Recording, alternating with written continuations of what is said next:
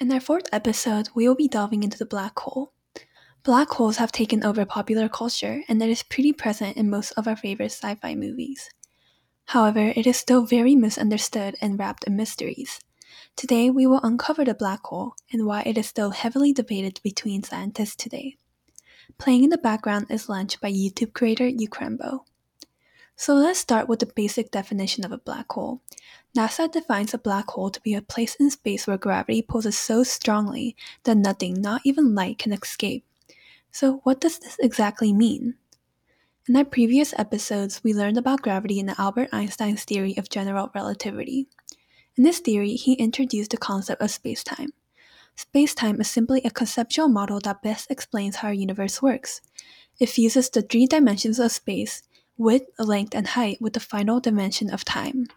According to Einstein's theory of relativity, space isn't a flat, unchanging entity, but rather made up of the spacetime fabric, which is continuous, smooth, curved, and deformed by the presence of matter and energy. Spacetime curves more and more with the presence of mass. A larger mass equals a larger curve. This curve attracts other smaller masses, and combined with inertia, this curve allows for planet orbitals or any types of orbitals to occur. An example is our own solar system. Our sun has a tremendous mass that is thousands of times greater than the planets. Therefore, it creates a huge warp in our spacetime fabric, allowing for planets to be attracted. Instead of going straight into the sun, the planet's inertia allows them to rotate around the sun. Spacetime curves also explains the formation of galaxies. Similar to a solar system, our galaxy has a supermassive black hole in the center, creating a large curve in our spacetime fabric. Its gravitational pull allows for planets, solar systems, stars, and other phenomena to rotate around it. That is why galaxies typically have a spiral or circular shape. So let's relate this back to a black hole. We now understand how gravity works. A black hole doesn't necessarily have a bigger gravitational pull than any other object in space. What makes it unique is that its gravitational pull is condensed into an extremely small point. Therefore, the force of gravity, instead of being spread out as in an object with a large mass and size, a black hole's gravitational pull is condensed and all located at a relatively very small point. Thus, at that point, its gravitational pull is extremely strong to the point where light, the fastest object in space, cannot escape. The reason why we are able to see and our scientists are able to take images is because of light. Light reflects off of objects back into our eyes, allowing us to see the surface in which it was bounced off of. If black holes do not allow light to escape, this also means that no light can be reflected off of it and back into our sight. That is why black holes appear black. Furthermore, when we are seeing a black hole, we are not actually seeing the physical object, but rather its event horizon. It is the boundary around the black hole where the gravitational pull tips to the point where light cannot escape. So now that we understand what a black hole is and how it works, we must understand how it forms. In our previous episodes, we mentioned how one way a star can die is by becoming a black hole. That raises the question of whether or not our own sun can become one. The answer is thankfully no.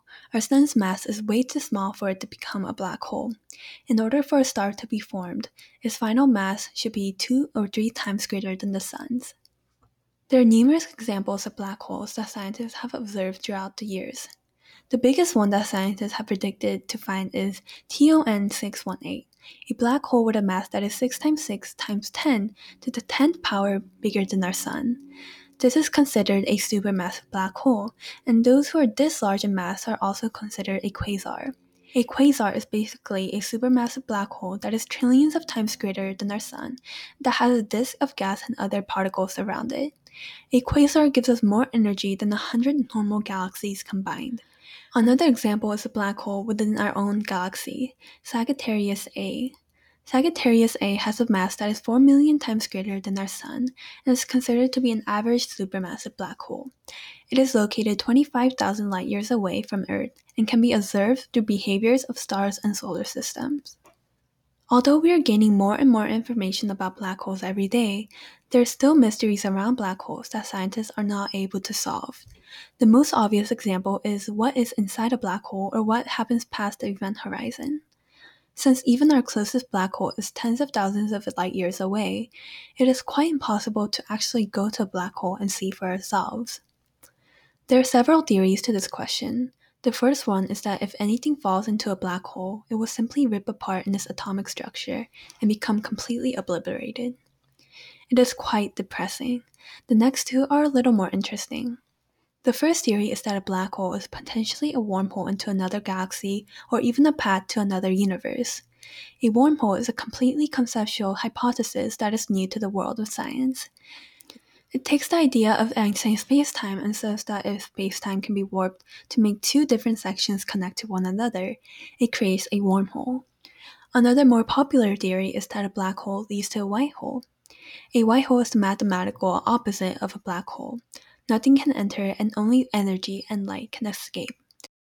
To understand this better, I will play a clip of the renowned Neil deGrasse Tyson to discuss the white hole. At the time, you realize you can take the equations that give you a black hole, and you realize, it turns out, there's another solution to those equations. It's not that complicated to imagine. If I take the number 9, and I ask you, what's the square root of 9? What would you tell me?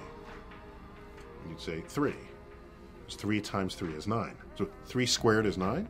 Square root of 9 is 3. So we got that, okay? So the answer to the question, what is the square root of 9? Is 3. However, I now ask you, what is negative 3 times negative 3? It's also 9.